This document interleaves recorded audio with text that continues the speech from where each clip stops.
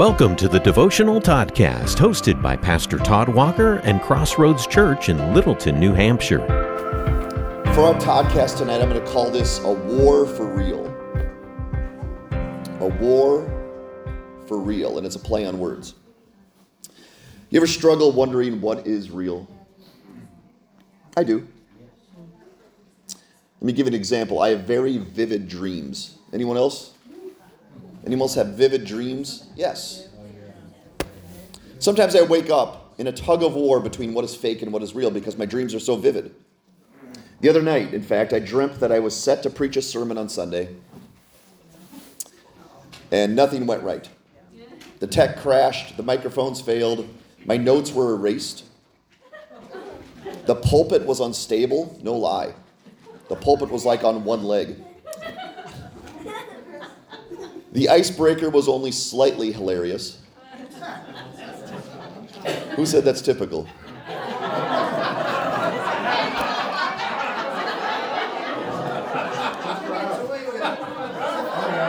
My mother. In my nightmares. And the church, of course, was packed with people. Now, welcome to the pastor's version of the Twilight Zone. That's what a pastor's version of the Twilight Zone looks like. And I woke up stressed. I really did. I woke up from this vivid dream stressed because of how badly this experience went.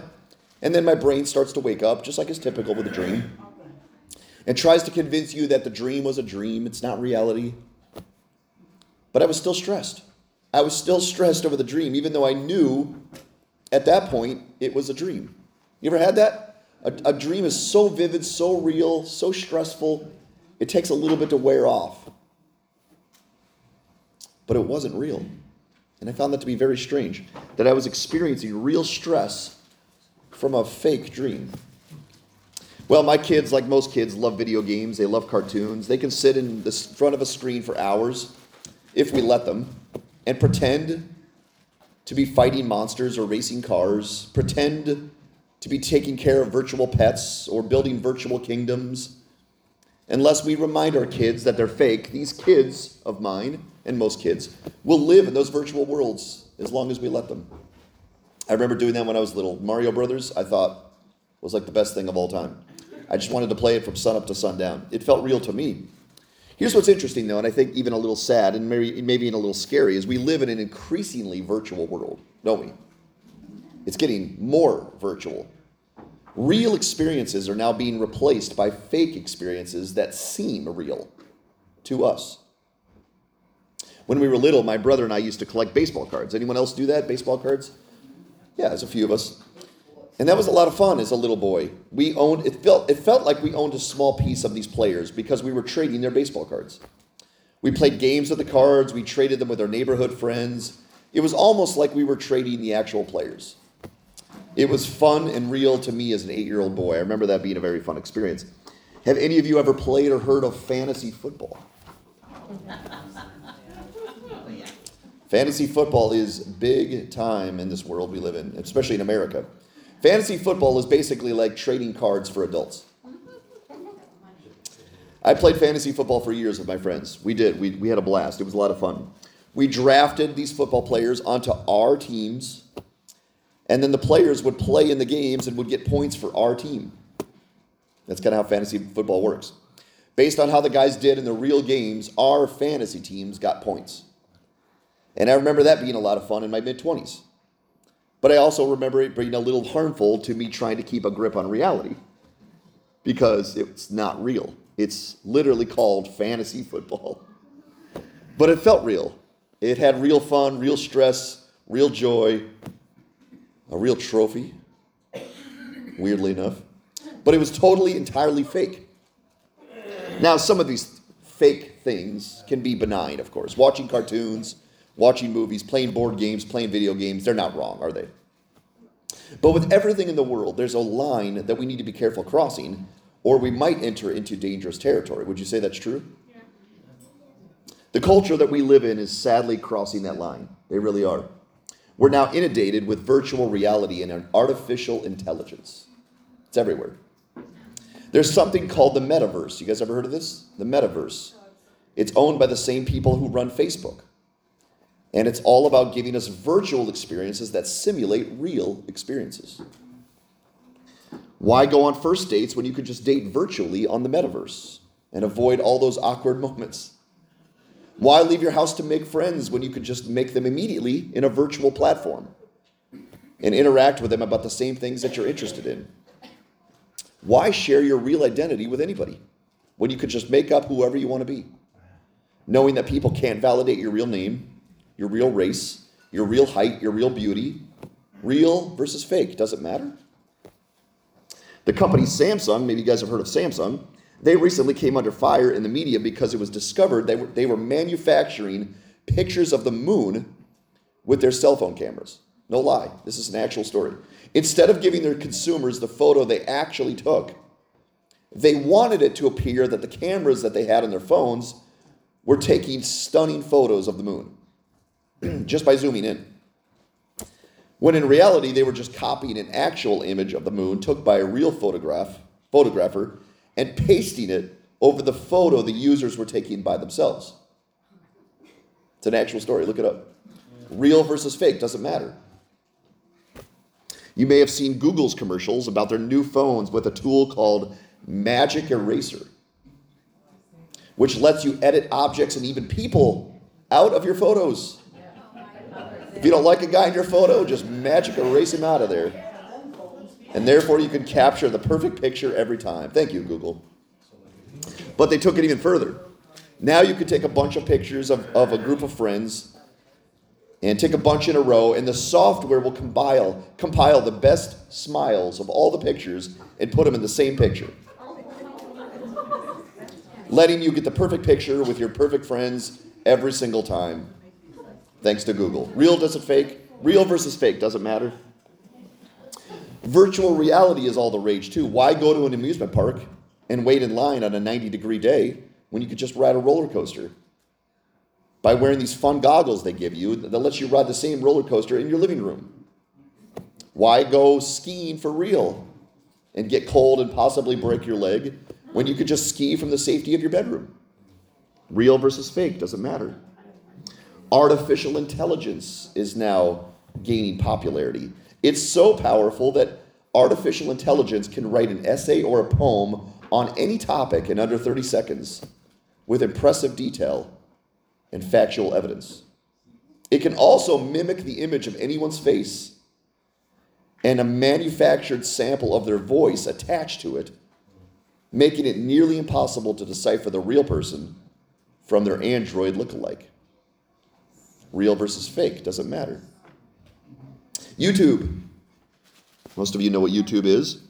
YouTube, by its very design, is made to help us continue to watch more YouTube videos. That's the way they designed it. The algorithms the programmers have created into YouTube are feeding us the same topics we like to watch so that we continue to watch more and more YouTube videos, making the creators and designers more money because they're letting us see more and more ads by watching more YouTube videos. Are these things wrong? That's a tricky question. And it's going to be even trickier going forward because the technology is improving more and more. And even people, including Christians, are using these things more and more regularly. That's going to be a tricky question. But I can confidently say, even though I can't answer that question entirely, I can confidently say it's the wrong question to ask. Is it wrong?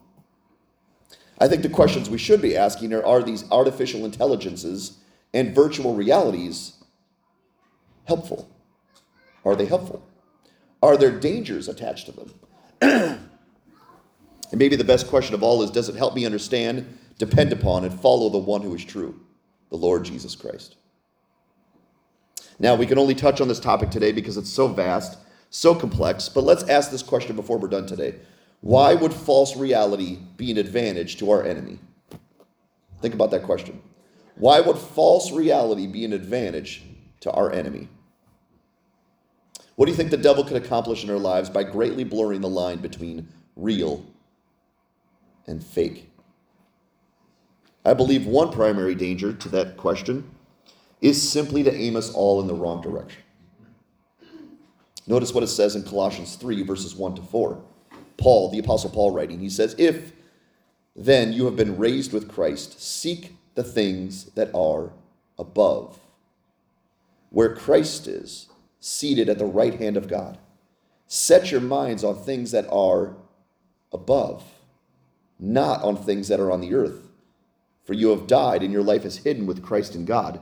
When Christ, who is your life, appears, then you also will appear with him in glory. The Apostle Paul, through the inspiration of the Holy Spirit, has commanded us to set our minds and hearts on things above, where Christ is, to focus upon heaven and the things that matter in heaven, instead of focusing our attention on what's on the earth. We are to transcend our minds to focus on what is real for all eternity. And guess who is the only person who fits into that category? Real for all eternity. The Lord Jesus Christ and God. Paul believes that focusing upon the earth is going to greatly diminish our ability to know what is right and what is true. So he commands us to pursue what is up in heaven, because that's where Jesus is. But our enemy, of course, always wants the opposite for us than the Lord does, doesn't he? If God wants to focus us on what is up and what is true, the enemy wants us to focus on what is down and what is false. For centuries, he did this by showing us all the shiny pleasures and treasures of the earth so that we lose focus on heaven and Jesus. But now, maybe because the earth is starting to bore us, or perhaps we have a yearning inside of us for what is true and spiritual and lasting, our enemy has had to get more creative by taking us into further depths of deception, by offering us a whole new realm to be enticed by. The war for real for thousands of years was simply a battle between spiritual and physical. But now we have a whole new realm to contend with, the virtual. A world full of false treasures and false illusions. How do we combat this new set of challenges? Instead of striving to advance upward from the physical to the spiritual, the world around us is progressing downward from the physical to the virtual. Do you notice I'm going the wrong way? Spiritual, physical, virtual. Paul told us to set our minds on things above. The enemy is helping us focus on a realm even below physical. And we as Christians are the only ones with the access to the light of Jesus. We've been given the enormous responsibility and privilege to shine the light on the darkness by illuminating the path of Jesus. And yes, there's a right way and a wrong way to do this. We need to be careful how we manage these waters, okay? To call out all the evils in the virtual realm is going to be a messy and awkward business. And I don't think that's what we're supposed to do. Because the Word of God itself does not lay out all the boundaries for all the interactions we should have in the virtual realm, does it? So that's going to be an awkward business for us to try to do that. Therefore, I think we're forced into using the same strategy that has worked for thousands of years into getting people to stop focusing on the physical realm and to start focusing upon the true spiritual realm in Jesus. And that strategy is to simply display the true Jesus to this world. See, no matter how great the physical world is, no matter how much fun the virtual realm is, there's no comparison to the true Jesus. Do you believe that? No comparison. I have one, and many other people in this room have a testimony of those who have met the true Jesus. And that true Jesus completely changed our lives. He fully captured our hearts away from all the plastic and shallow pleasures of this world. And that strategy still works, and it works in the virtual realm as well. Instead of taking a defensive approach to combating all the evils in the virtual realm, we must take an offensive approach to displaying the beauty, the value, the genuineness of our Jesus. Because Jesus cannot be defeated. No matter how alluring his rivals are, no false god can compete with the one true God. This world needs to see examples of people who have what is true, so that instead of chasing what is virtual, they might taste and see that the Lord is good. Amen. And begin following him with their lives instead. But for this to happen, the church has to be convinced beyond a shadow of a doubt that the physical world and the virtual realm cannot hold a candle to the beauty, value, and genuineness of our Jesus. Are we convinced? Ask that question to yourself tonight. Are you convinced that there's no one like Jesus? Can we be lured away by the virtual reality or artificial intelligence? Or, because we have tasted and seen that the Lord is good, can we only be satisfied when Jesus is our one true treasure. Only Jesus. I'm going to read a passage to you from Jeremiah 10 before we close tonight. Jeremiah chapter 10, verses 1 to 16. I'm going to take a drink first, actually. I will edit this on the podcast.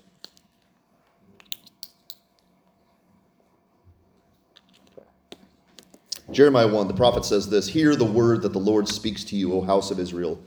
Thus says the Lord, learn not the way of the nations, nor be dismayed at the signs of the heavens, because the nations are dismayed at them. For the customs of the peoples are vanity. A tree from the forest is cut down and worked with an axe by the hands of a craftsman. They decorate it with silver and gold. They fasten it with hammer and nails so that it cannot move. Their idols are like scarecrows in a cucumber field, and they cannot speak, for they have to be carried, for they cannot walk. Do not be afraid of them, for they cannot do any evil. Neither is it them who do good, for there is none like you, O Lord. You are great, and your name is great in might. Who would not fear you, O King of the nations? For this is your due. For among all the wise ones of the nations and in all their kingdoms, there is none like you. They are both stupid and foolish. The instruction of idols is but wood. Beaten silver is brought from Tarshish, and gold from Uphaz. They are the work of the craftsman and the hands of the goldsmith. Their clothing is violet and purple. They are all the work of skilled men, but the Lord is the true God. He is the living God and the everlasting King. At his wrath the earth quakes, and the nations cannot endure his indignation. Thus shall you say to them, the gods who did not make the heavens and the earth shall perish from the heavens, shall perish from the earth and from under the heavens. It is he who made the earth by his power, who established the world by his wisdom, and by his understanding stretched out the heavens. When he utters his voice, there is a tumult of waters in the heavens, and he makes the mist rise from the ends of the earth. He makes lightning for the rain. He brings forth the wind from his storehouses. Every man is stupid and without knowledge.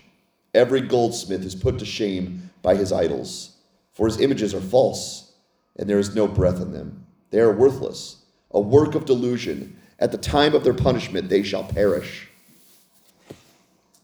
None of these is he who is the portion of Jacob, for he is the one who formed all things, and Israel is the tribe of his inheritance. The Lord of hosts is his name. Amen. Amen. Lord, please remind us again that only you can satisfy the thirsty soul. Help us to set our minds on things above where Christ is, seated at the right hand of God. Jesus, we want more of you. And let this world around us see that only you can satisfy our true desires and our true longings. Church, the war for real is upon us, and we have the real God on our team. Thanks for listening to the Devotional Toddcast. Join us for worship Sunday mornings beginning at 10:30. Learn more about us at crossroadsoflittleton.com. Crossroads Church, seeking to shine the light and love of Jesus in the heart of New England.